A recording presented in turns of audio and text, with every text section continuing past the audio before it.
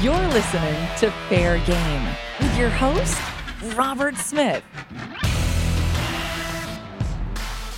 Well, ladies and gentlemen, welcome back to the Fair Game Podcast. I'm Robert Smith. Today's guest joins us from Flagstaff, Arizona, where he's the general manager of the Coconino County Fair, which runs every September. Ricky Conway, welcome to the show, buddy. How are you? I'm doing very well. How are you doing?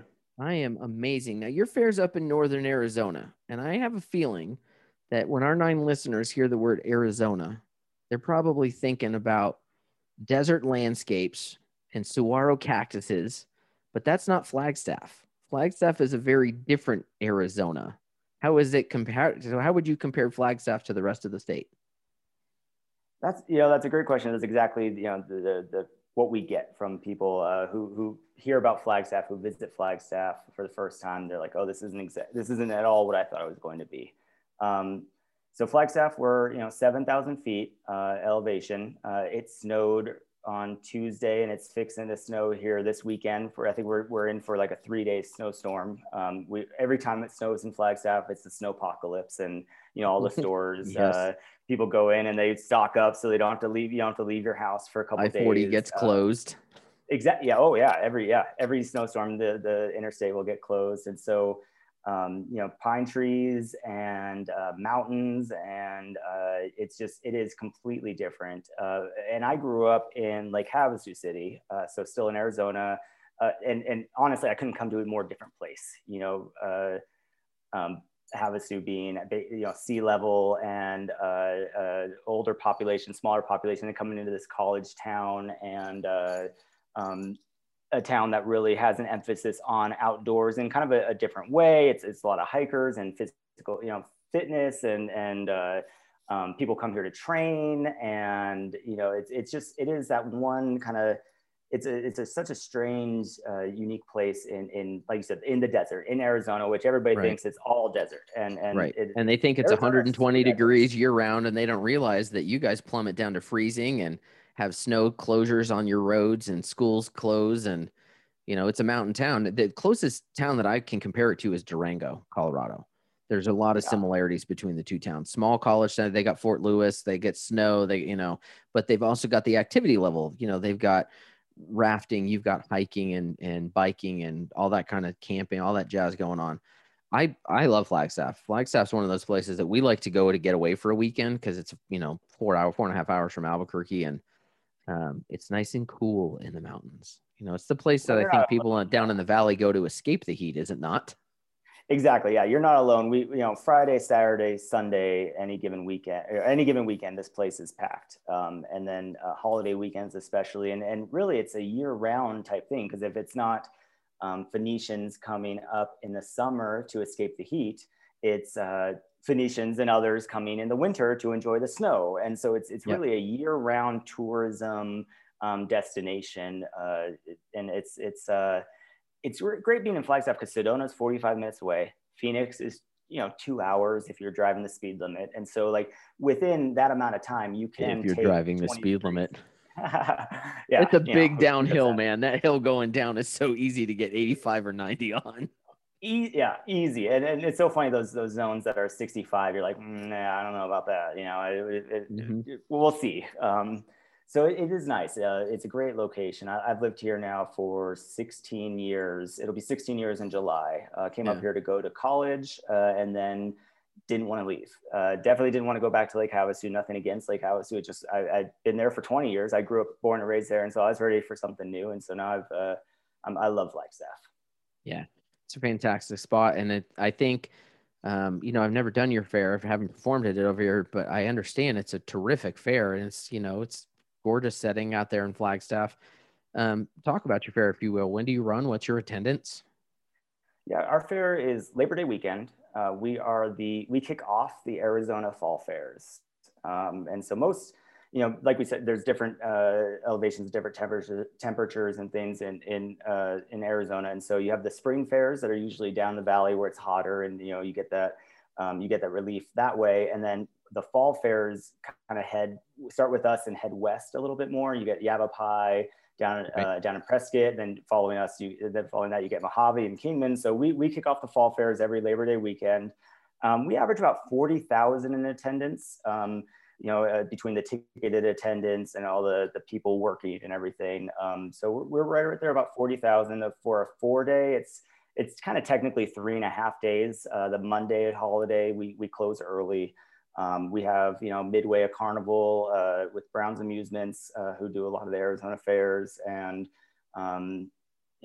great community participation in all of our exhibit buildings. Our 4-H livestock buildings are usually full to the point where we have to get extra tents on the outside because we have so many entries for those kiddos. And so, it's a really great event. I have worked for the fair since 2011. I guess technically 2012 because I was hired the day after the 2011 fair. My very first day on the job, I got to my desk and the fair manager gave me a bunch of black trash bags and was like, I need to know how many red tickets and how many blue tickets are in these bags. And so I'm digging through these bags because they were using tearaway tickets at the time, and we wanted to get an accurate head count. And I put my hand in this bag, and something would be wet. It'd be like a sandwich bag or something, because someone thought it was a trash can, and no one ever bothered to look through it. And so at the end of that experience, I was like, this is silly. We need to get into regular online ticketing stat, because I am not going to be the guy that sits here and counts tickets at each fair. And sure enough, I think 2013, so two short years later, I was able to affect that change, not as a fair manager, but as one of the staff involved to help try to move our fair into the 21st century. That I gotta give you credit. That's pretty amazing, because getting that, when I do my marketing talks, even still getting fairs to shift to the digital online ticketing is pulling teeth, because you've got this, we've always done it this way mentality. So the fact that you were, for a small county fair in northern Arizona, that you were able to pull that off as fast as you were, I commend you. That's amazing. Nothing does it like motivation, and the motivation of getting my wet hand out of those trash bags that first year. I was like, never again. And it is interesting to me that you have trouble selling it, because to me, I just sold the benefits, accurate head counts, no more, kind of wagging numbers or guessing and then basing off of tearaway tickets, and getting counts of per hour, and just they're doing the comps and I was able to pretty effectively sell that to leadership at that time. And so I thank you, accepted and received. Yeah.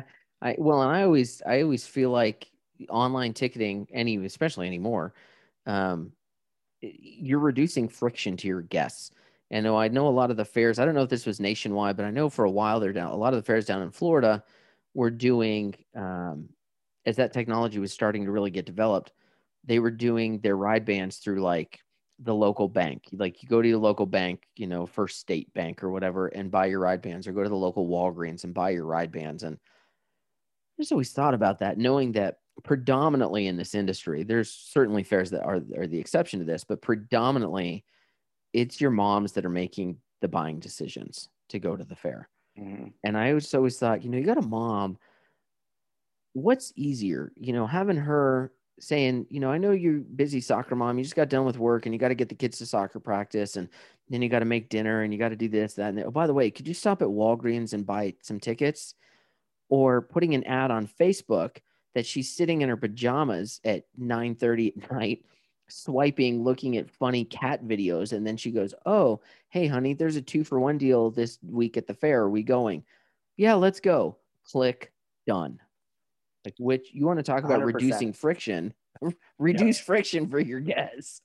Yeah. And, I look, and I use a similar term, barriers of entry. Let's make it as easy as possible for people to come in, and let's reduce those. And, that was something. So we, like other fairs, we do that carnival pre-buy where you get a discounted carnival wristband prior to the fair. And it used to always be operated through our office. We didn't have a partner operating it. So it was all our staff time and processing and everything. And so when we went online, that's my first thing. I was like, okay, I want someone to be able to go buy their ticket and their carnival and, get it all done at once and call it good.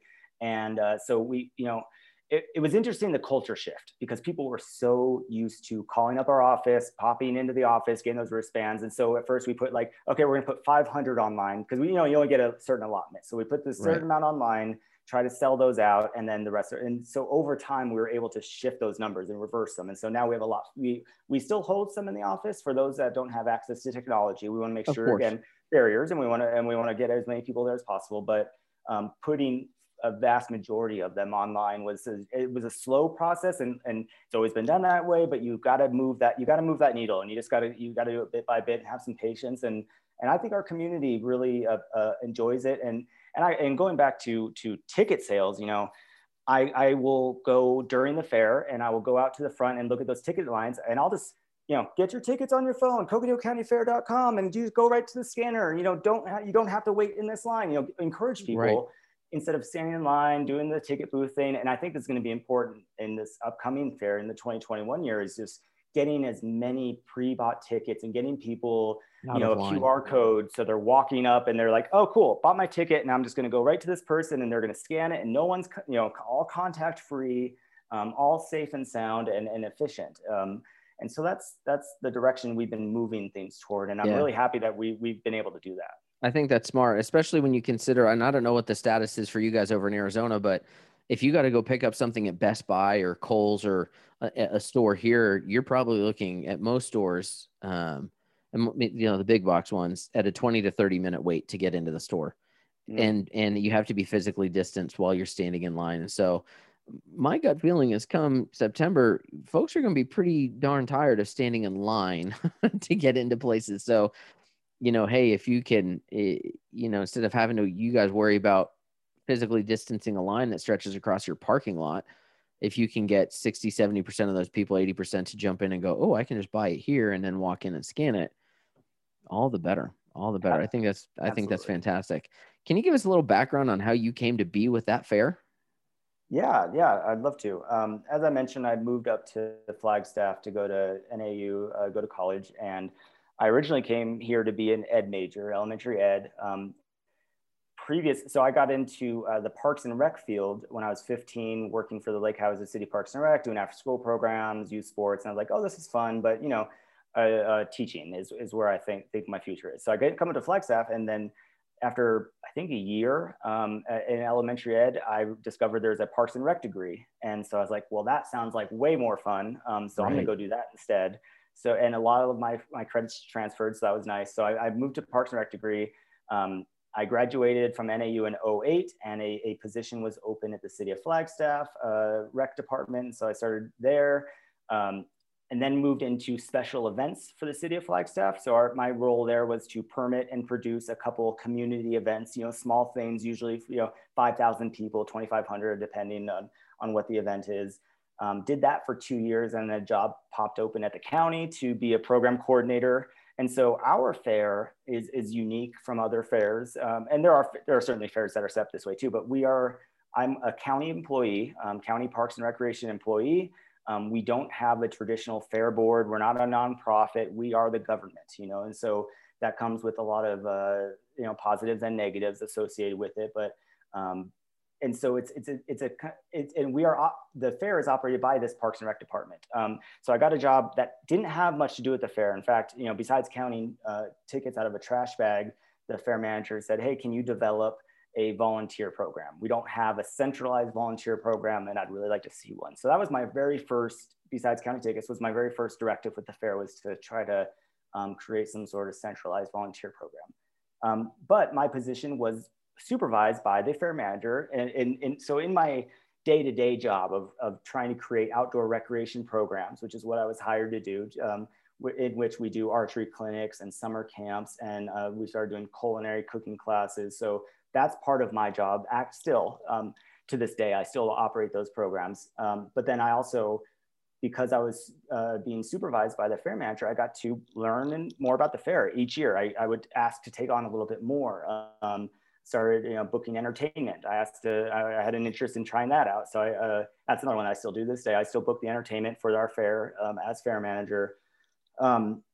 And so slowly, bit by bit, I was able to take some things off the fair manager's plate and give myself some more experience in doing it. And my experience with the City of Flagstaff Recreation, those 2 years in special events, I was like, God, I really like special events. Like I like bringing people together and how many different moving parts there are, and the satisfaction of planning something for however long you do it, months and months and months, and then seeing it and being part of it and seeing the smiling faces. And so, it's almost like a drug. It just becomes addictive to see all that, and the adrenaline and there's just so many good things that I get from that. So the fair manager got an opportunity to cross-train in another department in 2014 and asked me to step in and just kind of keep things afloat for a little bit. So I was running the meetings, but really, reading from her playbook and working from what had already been established for 2014. And then she came back to actually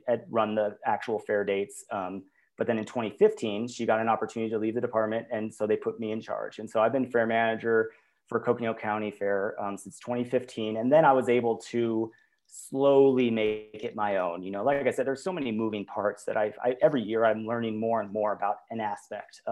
It's taken me a while to get better at contract management and that part of it, and then the staff part of it, and then the working with the 4-H community and the partners there and entries, and there's just so many things going on. And so bit by bit I've been able to educate myself, to learn more, become more of a subject matter expert while managing this large scale event.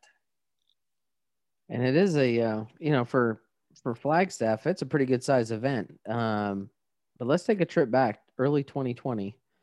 As awful as that time was, once this virus gets into the States, things started to change, especially once the Houston Livestock Show canceled. That March 11th, consistently on this recording of this podcast, is the date that almost everybody, with few exceptions, is like, that's the date we realized things were changing. What are you feeling when all of a sudden you hear the Houston Livestock Show, one of the two biggest events in our nation, cuts and runs like 3 or 4 days into their show? Like everybody else, we were watching all these events, E3 and Boston marathons, and all these things that were canceling throughout the season. Right. And for South me, by Southwest, that type of thing. South by Southwest, yeah, that was a big one for me. Those were those eye-opening. Like you said, there was eye-opening. Oh my gosh, this is more serious than anybody had kind of let on before, that we knew before. Who's to say? But for me, it was that March. I think it was the 16th. We were getting ready to do this juvenile probation program, and with a partnership with one of our other county departments as programming. And I'm showing up to work, like, hey, guess what? We're not doing that program, and you're going to go help out at the Emergency Operations Center for this COVID thing that's happening. We're putting a testing site here, and I would show up, and there was already tents, and already the county had deployed measures to start testing and get this under control. But then I basically got reassigned, and so that was, for me, that was, oh, okay, so this is like that's a real thing that's going to be very impactful. And so, we tried. At that point, where we're like, okay, let's we got to work this process through. We got to see, what's happening in our community, because that's them. That's happening over in the East Coast. I think that's what a lot of us were thinking. Oh, wow, that New York sounds pretty rough right now, but it's New York. It's so far away, or something. There's out of sight, out of mind. And so, as it crept into the community more and more, then you're just like, okay, and like I said, we're the county, and so there was always that expectation, like, we got to be right in line with our Health and Human Services, with all the policies and guidelines, and we need to put the public safety in forefront. And so, yeah, I just think that once those events started falling and we saw the cancellations, it was a bit of, well, what can we do? Let's right. Start there and work our way from that. But slowly, as the season went on, I was like, okay, well, you can't do that. You can't do that. You can't do that. You can't do that. And so we came up with a whole new game plan for the 2020 fair.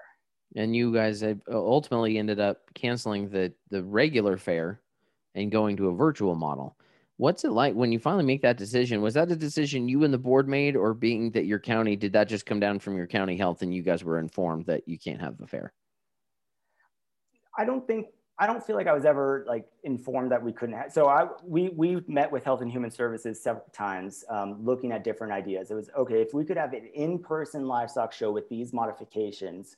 Health and Human Services, what do you think? Do you think we could do this? And what are the triggers that we should be looking at? So instead of making decisions just based, what's the science, and what is going to inform our decision? What is going to make this happen for us, and what is going to cancel this event? And so it was through several meetings, through looking at the big picture, working with our fair superintendents, and so we had to come up with a deadline. We got to know by this date, and I think it was July or August 1, I think is maybe when we set it. And what we learned is that was way too late. We should have set that date earlier. So for this year, we're bumping up that do or die date by about a month or so, because it was a lot of logistics trying to work out at the last minute. But we had to set that date. We had to talk to the people. We had to look at the same data they were looking at. And so really it wasn't a surprise when that final meeting happened and we're like,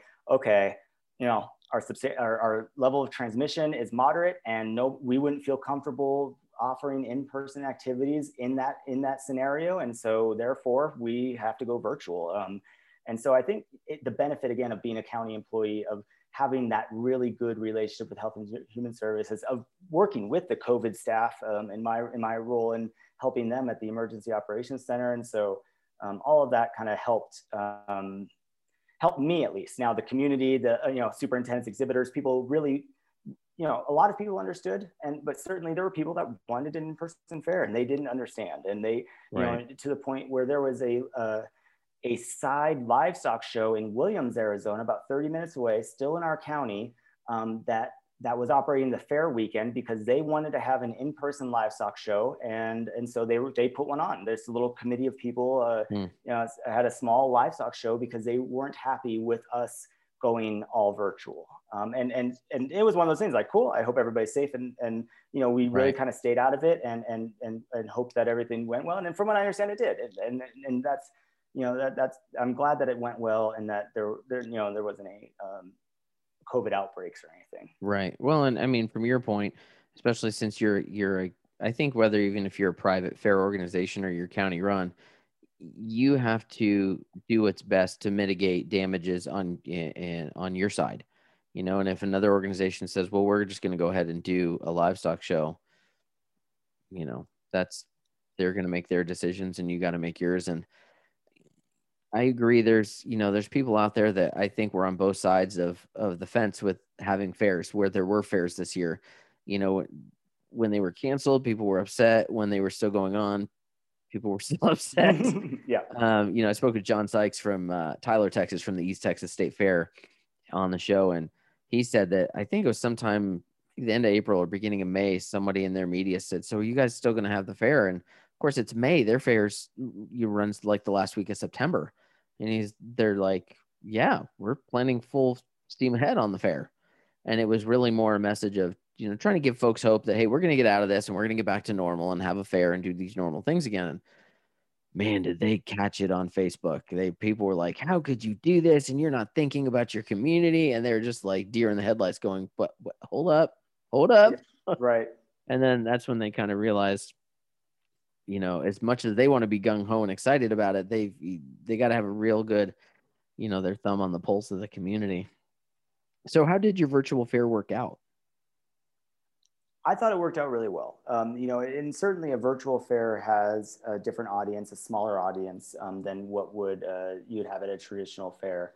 I can tell you that we entered and won awards for the 2020 fair by both the IAFE and WFA. We submitted what we were able to accomplish. And so now I can say our fair is an award-winning event. And so that's really cool. Yeah, right. I'm excited Excellent. about that. Thumbs up on that. The community, I think, felt safe and supported, especially the 4-H exhibitors. And so one of the things we had to look at too is 4-H Cooperative Extension had they weren't meeting, they weren't having club meetings, they weren't doing their regular operations because of the pandemic. And so it's kind of like, okay, so what's what's fair and ethical for everybody, and because these kids aren't getting their normal experience of being working with a club leader and getting the best of all that, and also how can we say you're coming together in person at this event when 4-H says no, you guys, where there is no coming together. And so, and I don't think 4-H, our local, I don't know if our cooperative extension comes out of Tucson.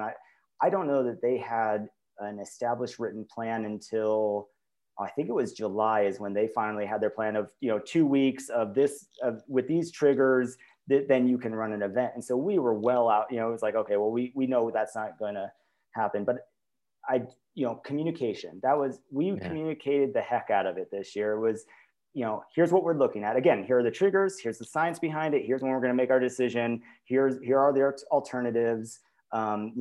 Please keep updated on our Facebook, and we'll keep sending out emails just to let everybody know what's going on.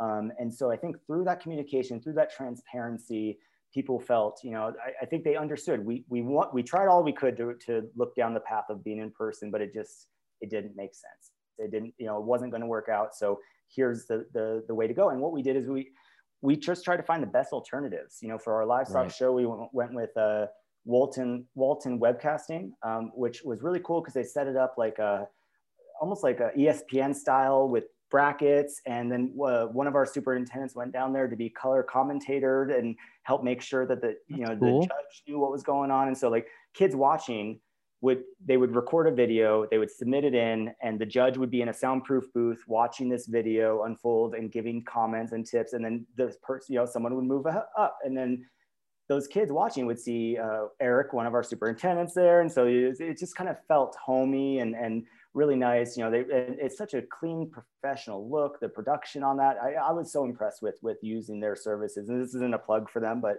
it's kind of turning out to be. They were great. That's fair. If they did a great job for you, let people know. Yeah, they deserve a shout out. I thought they did an amazing job and were really easy to work with. And I think the kids loved seeing themselves on the computer, watching the livestock shows. So, and that was great. We don't put on the auction ourselves. We have there's a nonprofit in town called the Northern Arizona Junior Livestock Association. So I was working with them on, okay, we're not going to have in-person livestock shows. You guys need to start looking at this virtual auction. And from what I understand, the virtual auction was really well received. The financials were pretty on par, a little bit less than a normal year, but they were able to get to more of an audience. People who wouldn't travel to Flagstaff for that 4-day, from Delaware or something, they're not going to fly there, but they can sit on their computer and they can help bid up their grandkids' thing. And for my part, I've been to the livestock auction, but as fair manager, I can't stay in one place for very long during the fair.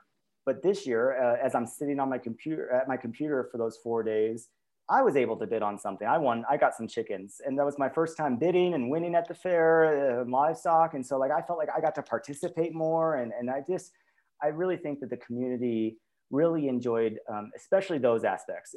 We also did virtual entertainment, where I was able to get entertainers who were booked for 2020 to submit a video or two, 3 to 5 minutes. And it kind of varied depending on that entertainer, that act's level of comfort with with technology. But we were able to have 3 acts a day, where we would put them on just like at the fair. At 10 a.m. you got this act, at noon you got this one, at 3 you get this. And we put the videos on all of our social media platforms.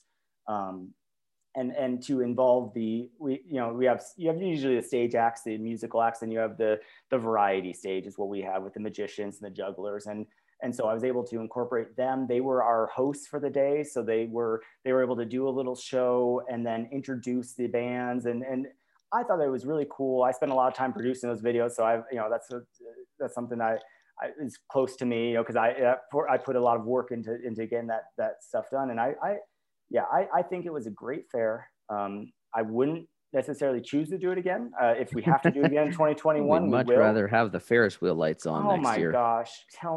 It was the best of a bad situation. And I do think we answered the call, and I think we did what we said we were going to do. We had a vendor marketplace where I got some vendors, who would normally be part of our fair and vendors who wouldn't. And so instead of food vendors, because I really like the idea of those drive up food or having food at the fairgrounds, but it wasn't conducive to our situation. So instead, sure. I was able to work with local restaurants, and they were able to be part of our vendor marketplace. And normally they can't, you know, Labor Day weekend in Flagstaff's busy. So we don't have a lot of local food vendors. And so, yeah, we took all the elements of the fair and we tried to replicate them in this new virtual setting. The best, you know, we have that playbook.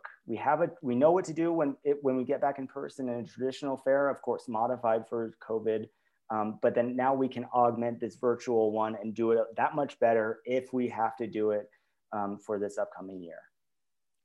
You know what? One of the things that I've watched across this whole industry for the year is that as fairs announced on Facebook that they had to cancel, I saw very few people who were saying, oh man, I really wanted to see George Strait, or, oh, I wanted to see the Conjure Fortune Machine, or, oh, what about the Ferris wheel? But man, did I see a lot of people saying, what about the kids and their livestock? That was a huge concern for our fair communities. And I think so many fairs were able to come through just the way you did. Yours is really, you're the first person that's talked about having this kind of this software and telecast kind of going on. That's pretty impressive. And it got the kids taken care of. That's so important for them with the, you know, the FFA and 4-H kids and their livestock, whether they're, you know, it's a rabbit or a goat or a steer or whatever they're selling. I mean, that's big time important for them. So I think that's really fantastic you did that. I'm curious though, you know, Flagstaff's, what are you, about 73,000 in population? Yeah. About that? That's good. Google told me. I didn't just guess. I should have just taken that as if I'm Conjure the clairvoyant, right? I was going to say, I thought that was part of your act. Yes, all knowing.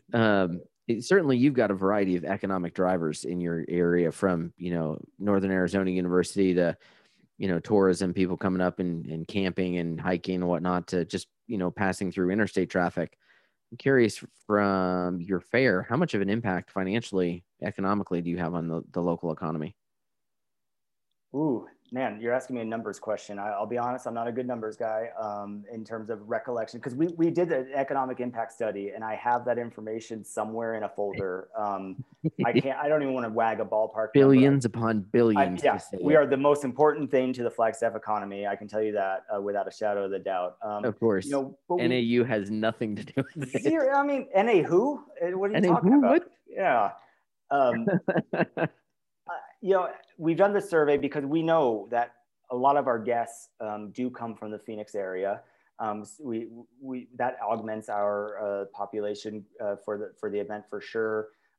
We know that, you know, when they drive up, there's gas and that's hotel and I don't want to hazard a guess as to the economic impact numbers. Sure, but I mean, as for Labor Day, I mean, Labor Day in a tourist-centric town, and you've got a fair going. I mean, there's got to be some pretty hefty value, because you do bring people in. I mean, when you consider just bringing, you know, you bring in an entertainer, somebody that looks like me that comes in, that, well, that's a hotel night, that's gas, that's, you know, meals in a restaurant, that's grabbing groceries at the grocery store, that, you know, you're bringing in a lot of other people that normally aren't there to contribute to the economy. So I think our fairs have just, you know, been massively important, and we see it over and over again. I think our communities look at our fairs and they see that Ferris wheel lit up for, you know, like for 4 nights, or most fairs, you know, 5 to 10 nights a year. And then they think that's it for the fair, but we really do have far reaching impacts. I mean, if you look at Florida, they've got, you know, for hurricanes coming to town, they've got the Lyman trucks, emergency staging. Same in California with wildfires, they've got emergency, you know, firefighters staging at their fairgrounds. And I just think we play a really important role in our community. And hopefully by the time the summer of 21 rolls around, we're able to have normal fairs. My hunch is this year and maybe part of next year, we're still going to be looking at modified fairs. So the question to you is, how do you plan for your 21 fair when here we are at the beginning of 2021 and we're still there's a lot of unknown out there with this pandemic? How do you plan for that? My philosophy is that we're going to plan for it similar to last year, where we also didn't, you know, this time of year, or I guess this time of year was a little bit different, but as the calendar went on, we weren't sure. And so my philosophy for this year is let's look at that modified fair. What do the modifications look like? When do we need to order supplies for that? When's our drop dead date? To know what are all those factors? What are those triggers that we're going to be looking for? How does the vaccine play into that? You mentioned the impact of fairgrounds to the community. Like I said, Fort Tuthill, which is where the fairgrounds are in Flagstaff, was the testing site, the first testing site set up in I think in the state of Arizona, we had the first testing site set up in Coconino County, and it's been there ever since. Tomorrow, it's moving to Coconino Community College so that we can prepare Fort Tuthill now for vaccines. And we have been administering vaccines in a different part of our park. So there are those kind of factors too. We need to make sure our agency, we can serve a role in the vaccination and public health and safety and support our county departments. And so that will be another one of those factors coming into this upcoming fair. Are we still vaccinating people Labor Day weekend? And, with those timelines and those phases that are out there and people don't really know yet, we haven't gotten any more vaccines here in Coconino County. And so, we don't know. And so, like I said, we have the playbook from virtual fair last year. I just had a superintendent meeting last night. My direction to them was, we have two fair books, one for a traditional and one for a virtual. And let's look at both and let's make sure both are correct. And as the months go on, as the clouds clear a little bit more and we're able to see better, we are going to have to make that decision just like we did last year. Right. I know here in New Mexico, of course, we share a border, so you're not too far away. We have been, I feel like, almost under an impossible standard to meet from our governor. It seems like every time we meet a gating criteria to be able to open up more, the goalposts get moved. What are you guys looking at in Arizona? What level of restriction are you guys still dealing with? And one of the things about this pandemic is that it seems to me the federal government left a lot up to the states, and then the states in part left it up to the counties. So the response and I think so the response and then the opinions on the COVID pandemic throughout last year were varied. I'd be part of Arizona Fair meetings and I'm already saying we're likely to cancel this. Here's what we're looking at. And other fairs and other communities are like, oh yeah, we're running full, this isn't going to stop us. This is silly. No one thinks this pandemic is a big deal. People are still meeting, right. So it was like, it really changed depending on the community. And then some of those mandates or executive orders were viewed to be like, they're more suggestions. And to the point of they're more like guidelines. Yeah, exactly. Like I said, Williams is 30 minutes away, still in Coconino County.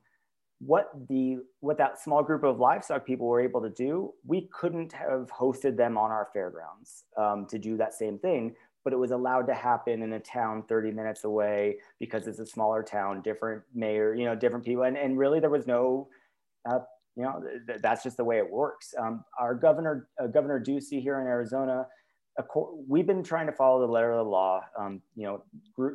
We were not permitting any groups over 50 people for any event. So, you talk about the fairgrounds, a lot of what we do is also fairground rentals as a department, and many fairgrounds do that as well for those events. And so our fairgrounds this year were testing and then a couple bike races or something, it was very small and a social distance, something here or there.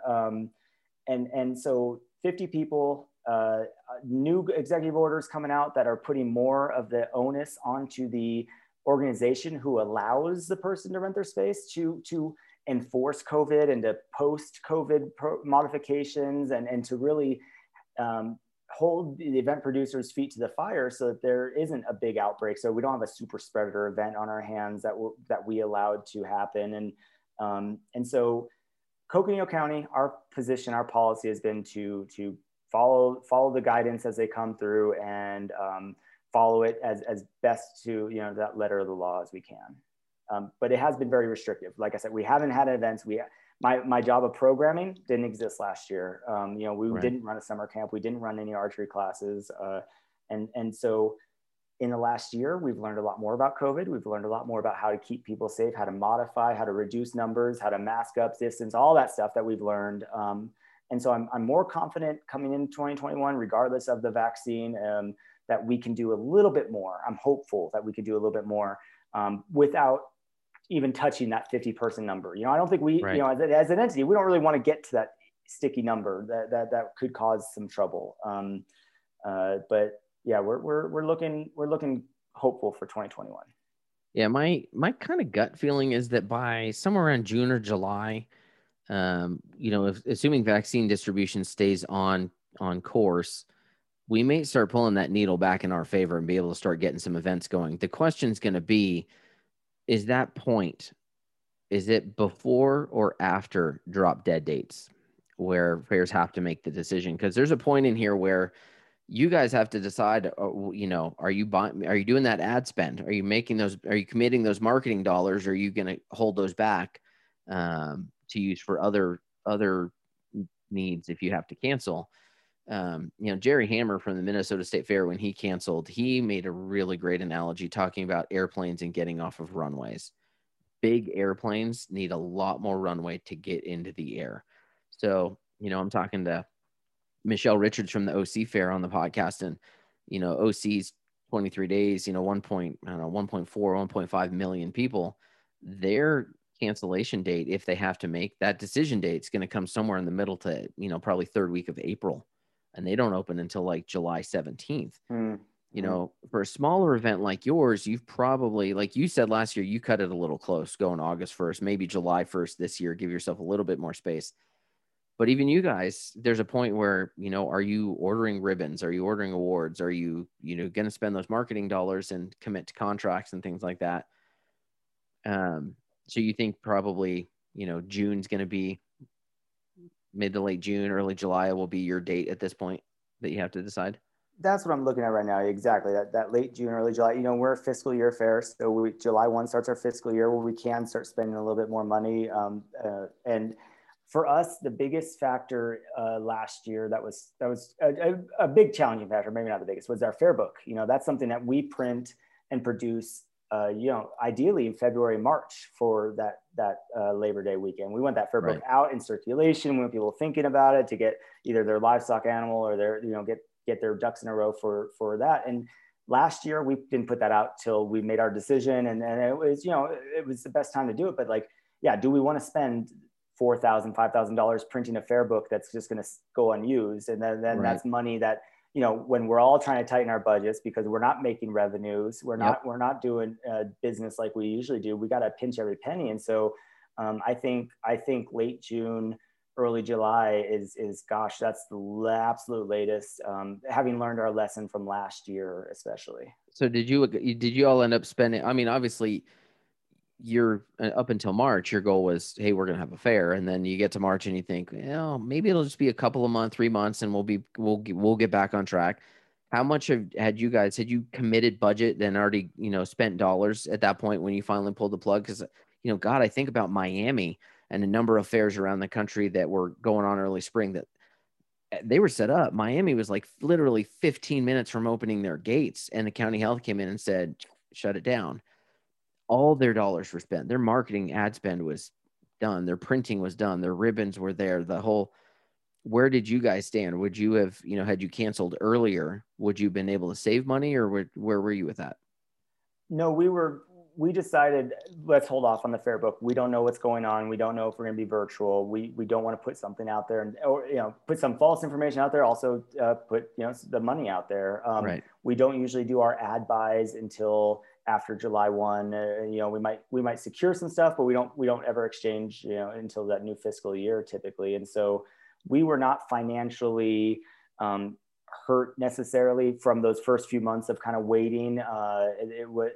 We were fortunate in that we don't typically spend until July because that's our new fiscal year. Because that's July 1 is our fiscal year for that upcoming fair that happens Labor Day weekend, and then we have through June 30th. But so we were the only thing I think we spent money on was labor and trying to manage the database, because we use ShowWorks and getting the classes and categories for the fair situated. So I think besides temp wages, we really didn't use much of that budget for this upcoming fair. That's good, because like, you know, I know a number of fairs that of my fairs that I had booked, several that were on the end of the year, you know, late September, October, November. When I got the call for cancellation, they were like, one of them was in Florida. Florida was open. They could have had a fair, but the bottom line, and that's what they caught flack too, because it's like, you know, we're mostly open. Why can't you have the fair?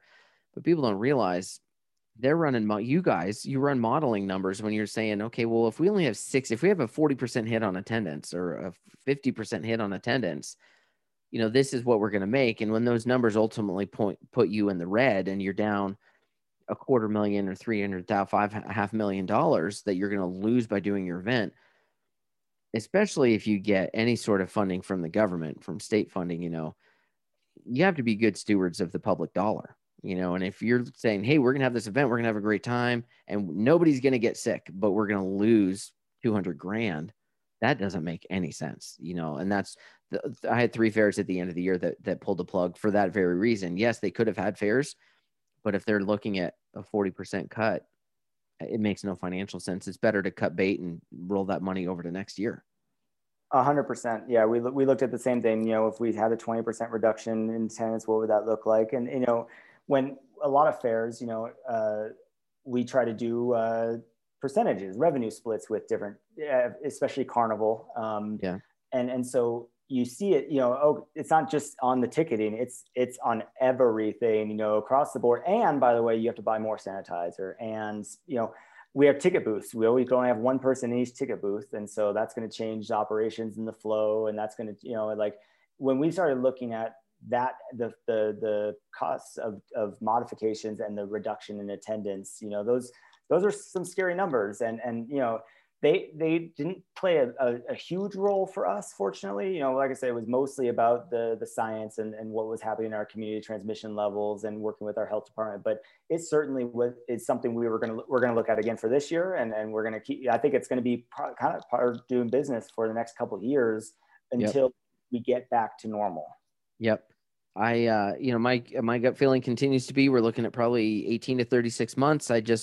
Before I recorded with you, I was chatting with Jennifer Giesick, who's now the second vice chair for IAFE, and her IAFE event will be in 2023, which I found kind of interesting because we both agreed that will probably be the first point where the overwhelming majority of the industry is back rolling at normal. No masks, no physical distancing, you know, full fairs.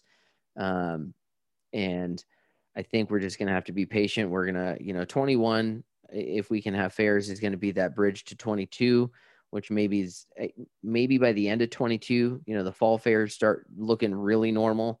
And then hopefully by 23, we're open and rocking and rolling again. You know, there's so much of the pandemic is just, it sucks to talk about because it's, you know, you're talking about people's livelihoods and entertainers that are essentially out of business and fairs that are at risk of closing. And it's not fun to all talk about. So let's flip the script here. As crushing as the pandemic has been, certainly there's had to have been some silver linings for you this year. What do you see as your silver linings? What good has happened for you this past year? Oh, that's a good question. You know, and it's always good to look at the positives, look at the bright side. I feel like, you know, I've gotten a lot more time with my son. We're both home. He hasn't been in school up here in Flagstaff. March 16th was also spring break. And so that was their last day of school for the last school year. And they haven't been back since. It's all virtual. Yep. We've been all online. So he and I have gotten a lot of time together, and that's always nice. And he gets to see me more in the work element, which is always, you know, I think the days of bringing your kid to work, they don't happen as much as they used to. I think just in general, not pandemic aside. So like he didn't come to my office a lot to see me doing my thing. He'd come to the fair and he didn't really get it. But I do think time with my kid is the first one. I do appreciate the shift in technology. You know, I feel like I've been a technological kid. I grew up my first computer in 1995, and you know I've been on a computer ever since, and I've always been drawn to that. And so being able to for me, utilize a lot of my hobby. So I built, like I said, I made all those videos. I did all the graphic design for our fair. I was able to use skill sets that I haven't used in a while that are just kind of fun for me, little hobbies or things. And so I was able to pour a lot of myself into this year's fair and kind of scratch a creative itch, you know, because fair manager, you're managing, you're not necessarily doing as much. And so I was able to do a lot. And through that, I was able to learn a lot, you know, weaknesses or opportunities to improve things in our processes or who in who does what and working those partnerships. I feel like the partnership between our department and 4-H has been strengthened by this because we worked really closely together this year and in communication and in planning. I think, you know, I think there has been some good, I was going to say physical fitness, but no, that was the opposite.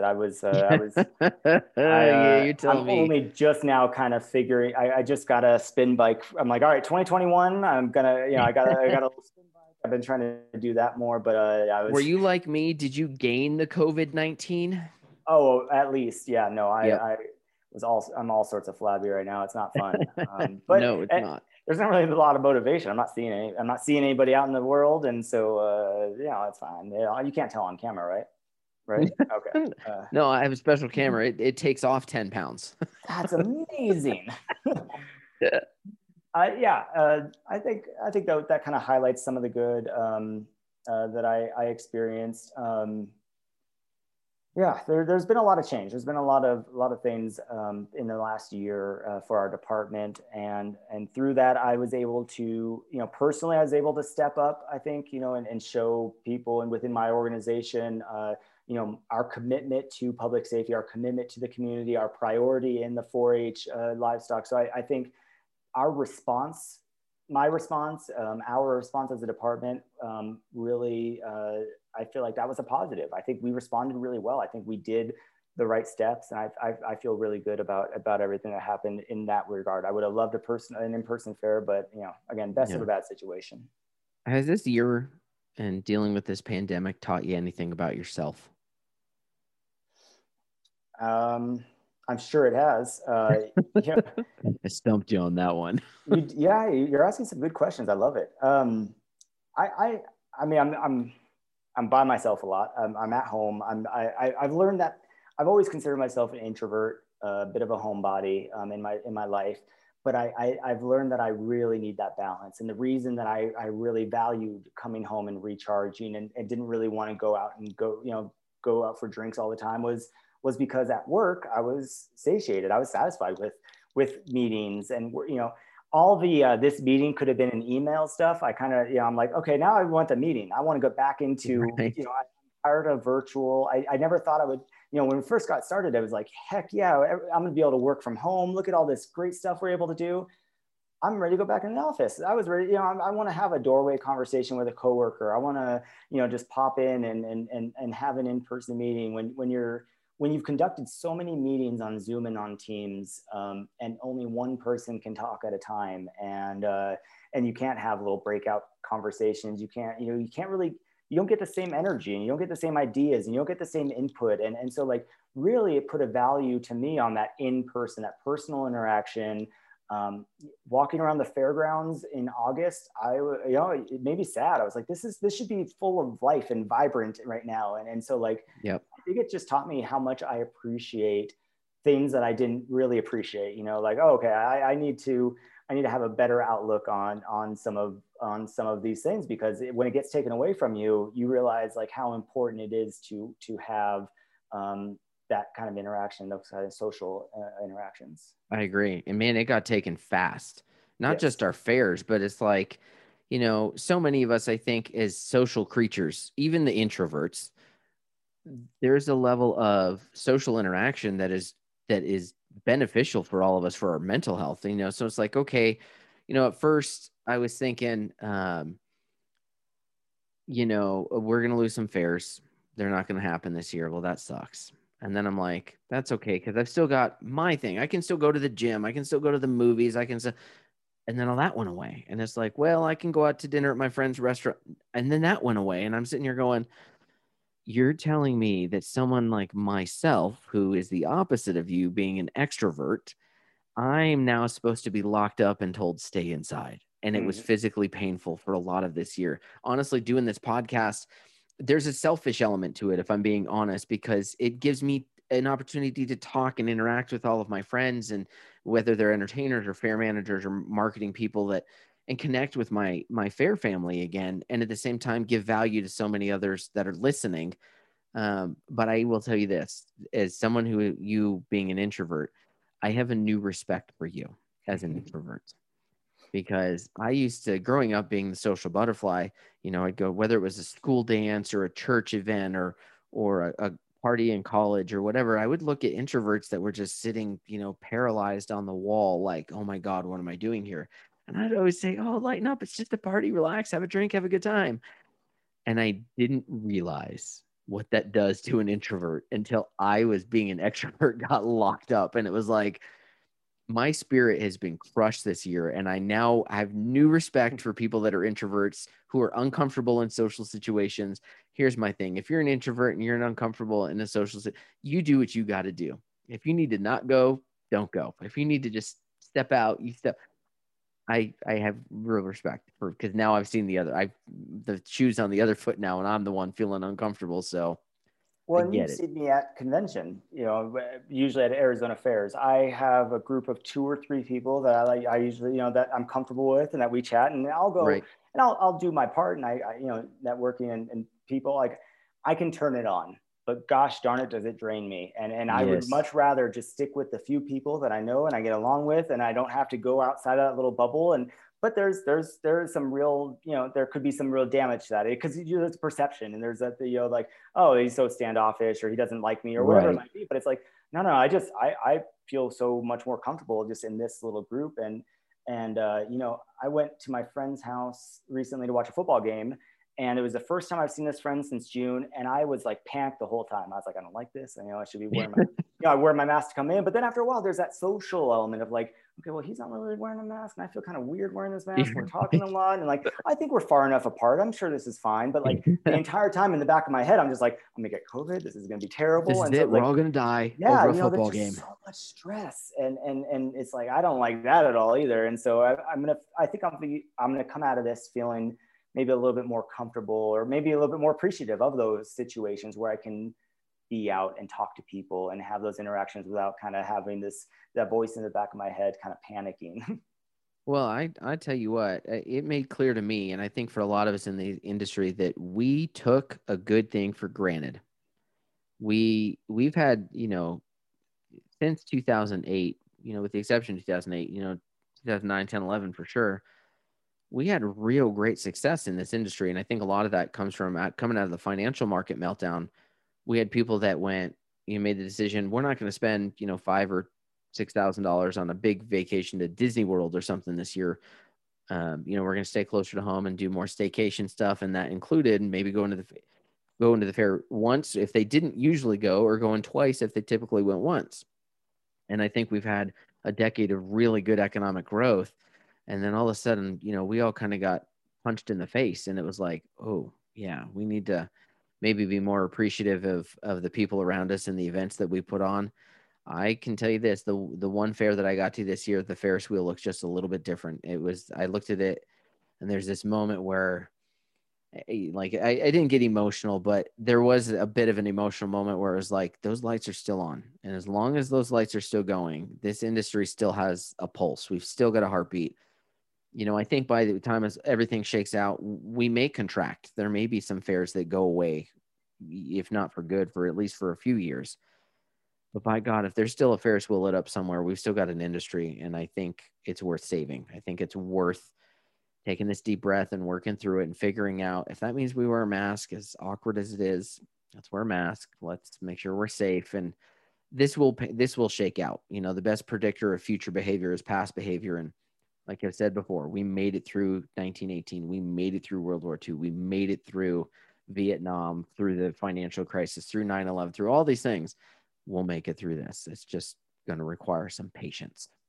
Well, and shoot, look what happened. What followed up 1918 was the Roaring Twenties. Not only was it bouncing back, but it was like, all right, we're going hog wild now. We missed this, and we're having fun. And so I think, I think there's certainly going to be those kind of, a bridge year of a little bit, you know, this, if we do run this fall, it will be that modified fair, probably a little bit less attended, but once people start feeling safe again, whenever that is, and yeah, I think your timeline's probably pretty accurate. I think by fall of 23 or 22, you know, our fair will be pretty close. And I think people are going to be excited as long as they feel safe, they're going to be coming. And yes, there still could be a few modifications, but I think it would be, you know, we're already at the point where we have sanitizer stations everywhere because there was a salmonella breakout from our fair a couple of years ago. And so that became a new part of our fair was, okay, we have signage, we have sanitizer everywhere. We're always encouraging it. You know, we even had Health and Human Services giving our schools day kids a talk about sanitizer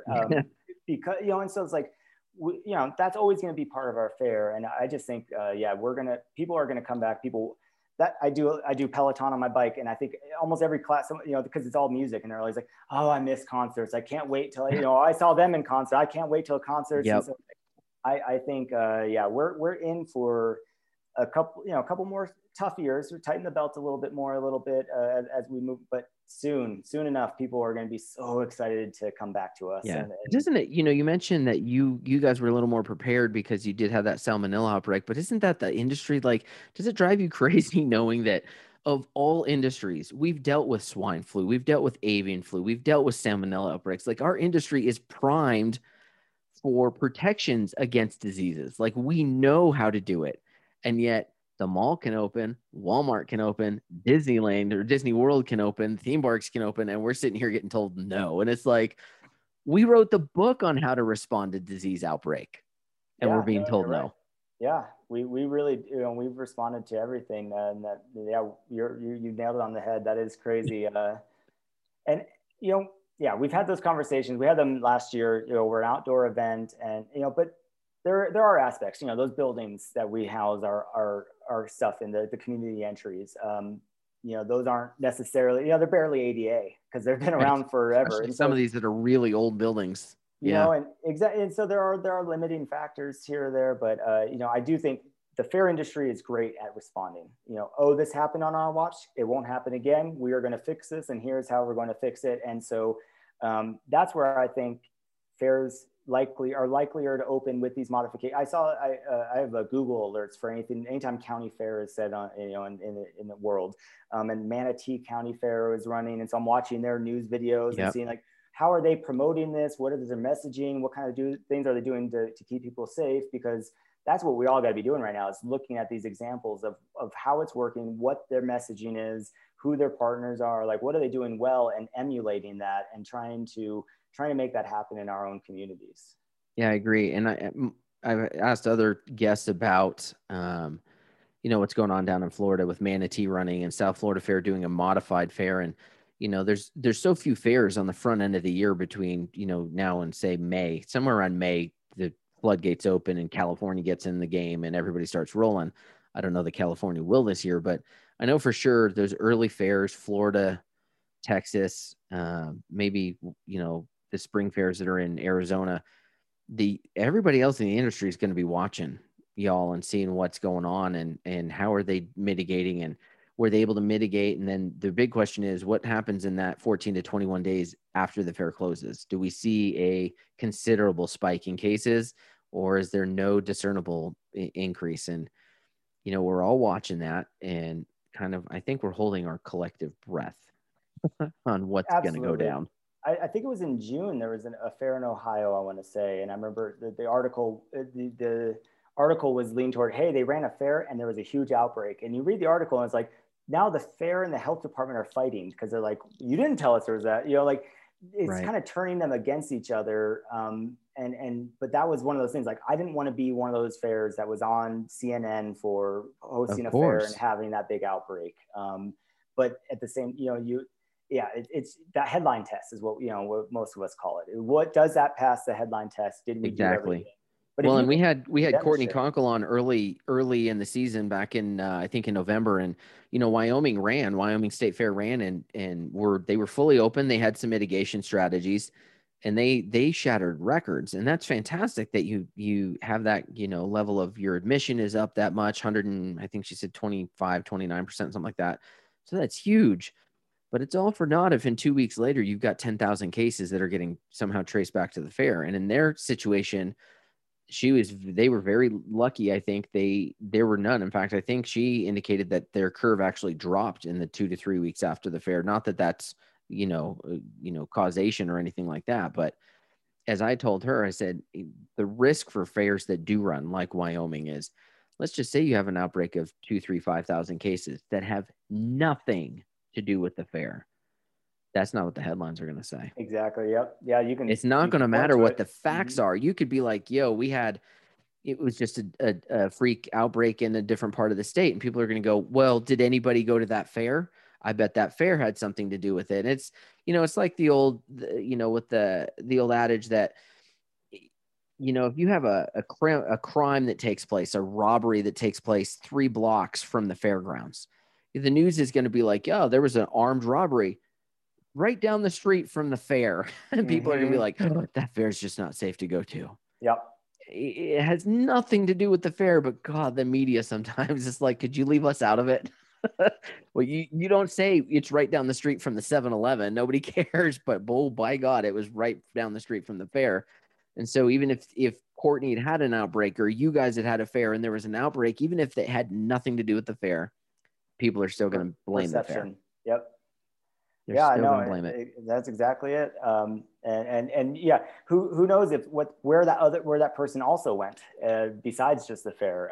And with the number of cases, there's I think there's triple digit new cases in Coconino County almost every day at this point. We're getting, with all the testing we're doing, we're every day there's like 100, 200 new positive cases. And so, yeah, there's just no telling where it's happening. And so, but you're right. It would be like, well, okay, we had an outbreak and this event was going on. So logic says that those two things are connected. And so that's what we're going to say. And we can't, there's nothing we can say against it. Nuh-uh. Right. And in a small town, I mean, for all somebody had a quinceanera or something that everybody in the family was in, and that's what did it. But it ain't going to matter because the public decides. The public perception is reality in our industry. And one of the guests we had on that I just recorded with yesterday is actually, she's an attorney. She's got a law degree. She never practiced law, but she kind of uses her legal knowledge with her fair, and that's super helpful. That's really good. And as we talked about, there's really no true way to unequivocally prove that someone contracted the virus at a fairgrounds. Because any attorney is going to stand up and say, well, did you go to the grocery store? Did anybody in your family go to a grocery store? There's no way to prove it. And that's what we've had several entertainers that have been like, fair shouldn't worry about that aspect because you can't prove that it came from the fair. And my thing, as I spoke with this attorney, fair manager / attorney about, was you may not be able to prove it, but the fair still has to spend money to try and defend that. Mm-hmm. And that's where that will, a trial lawyer is going to bleed you dry trying to prove that case. Mm-hmm. So then it becomes easier to just settle. And my thing is, nobody wants to be the one who's in the jackpot for that. It's much easier to cut bait and say, you know what, we'll try again next year than to risk being in the jackpot for that.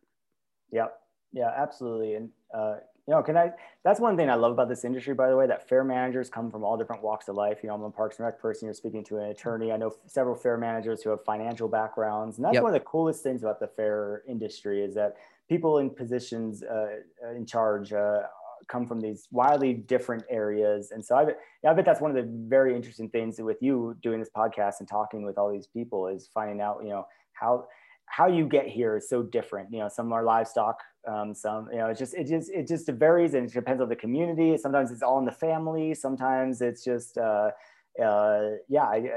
is so interesting about this industry that people with those backgrounds.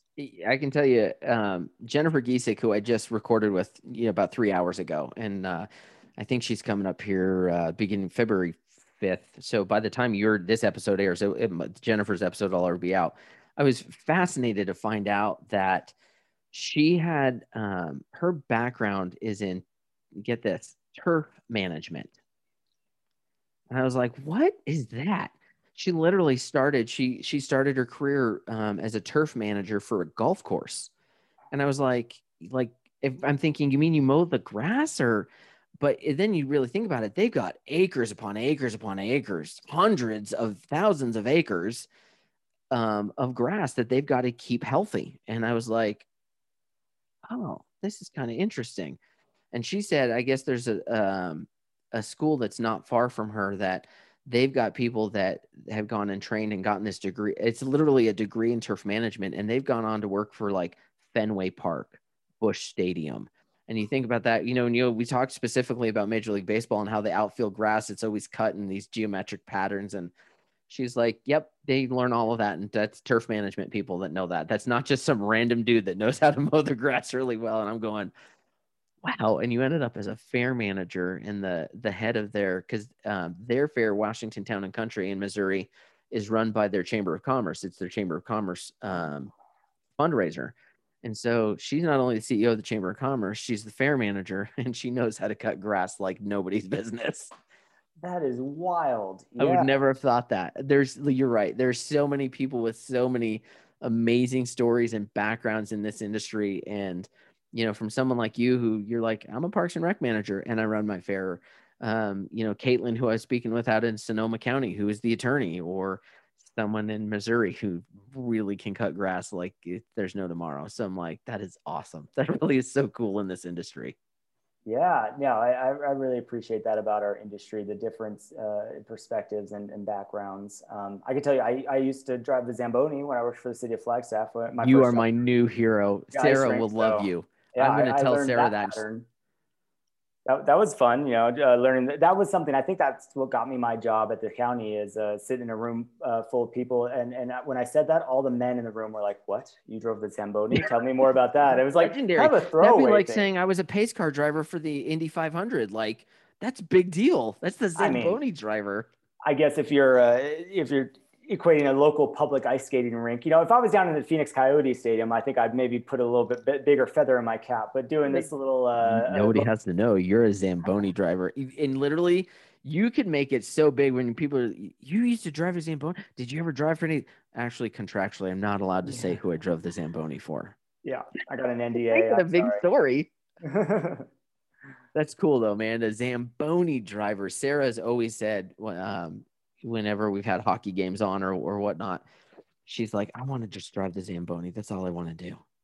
You are a rock star for public ice skate sessions when you're driving that Zamboni. And you get because the first thing you do is you do 2 laps around the outside right by the glass. And so they're pounding on the glass. They're all excited. You're honking the horn and giving high five, but you are like a celebrity. And you're just some dude making squat 50 an hour to drive around in circles. But by God, it's the Zamboni. It's the Zamboni. It's an event. Everybody has to get off the ice. What else are you going to do? You're going to watch the Zamboni. You have to make it like someone. I mean, doesn't the NHL make it? I'm not a big hockey fan, but don't they kind of make it when the Zamboni's out there somewhat of a show? Like it's a guest experience thing.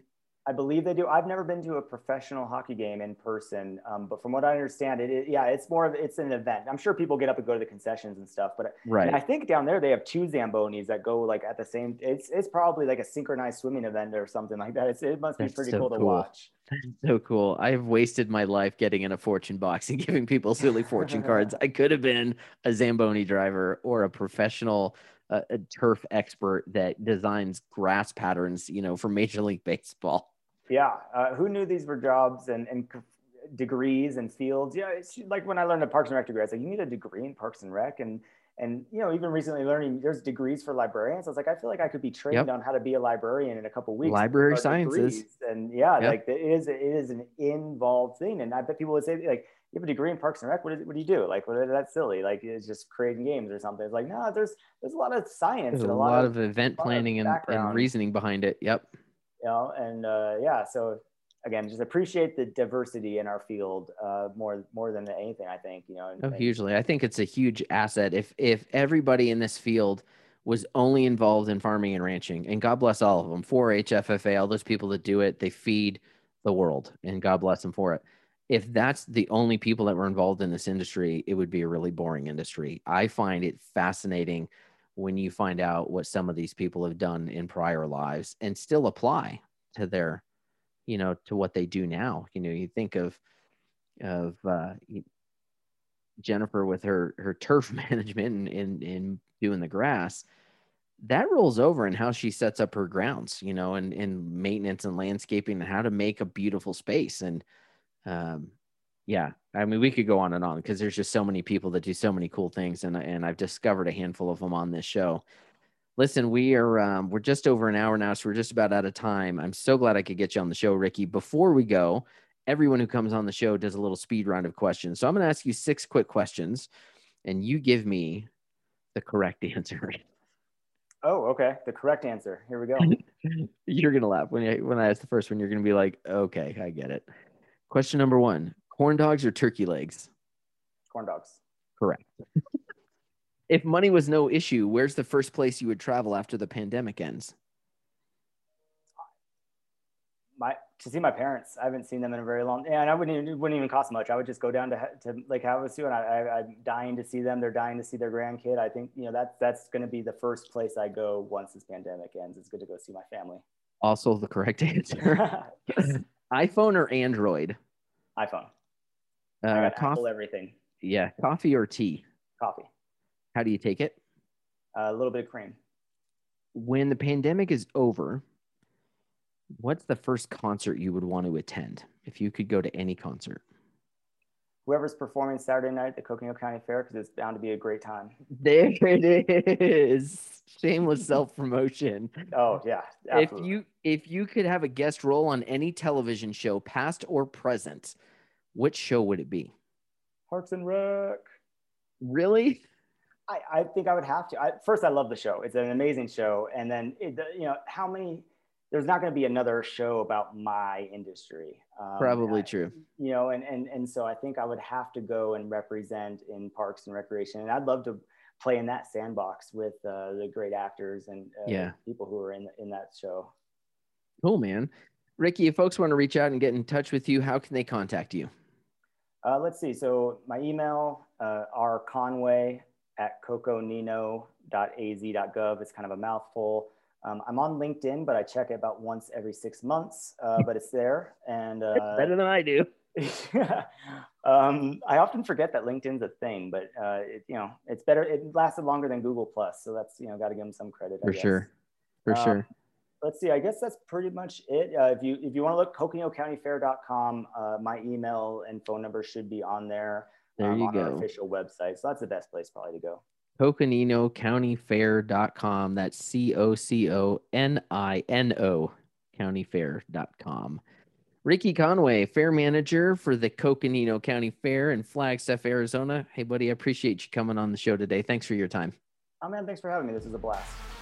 You've been listening to the Fair Game Podcast. Fair Game is a production of Robert Smith Presents. For more information, please visit robertsmithpresents.com.